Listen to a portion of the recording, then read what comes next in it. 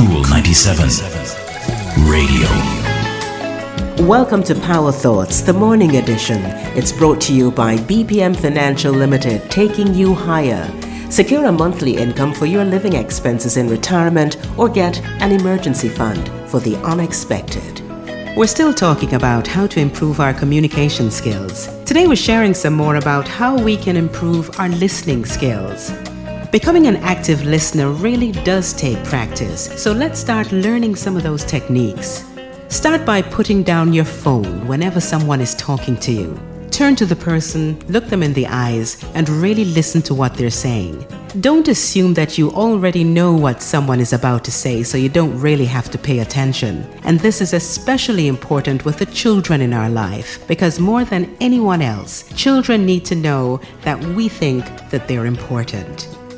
One of the hardest parts of listening is not being judgmental or jumping to conclusions. When we're really listening, we need to try to withhold personal thoughts and feelings unless they're requested. Unless someone specifically asks for your advice, don't give it. Some people really just want to be heard. They don't want you to try to fix things. They're not looking for analysis and options. They just want you to listen. Most of all, don't assume that you know more about a situation than the person speaking. Talking down to someone is never a good idea. Respond to what was said. Be honest and respectful in your responses. And remember to talk and listen in the ways that you want to be talked or listened to.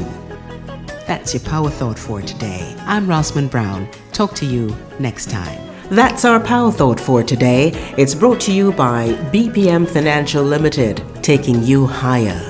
If you missed this program or you just want to hear it again, go to cool97fm.com and click on podcasts. And don't forget to like, share, and subscribe to Cool 97 TV on YouTube for more cool content.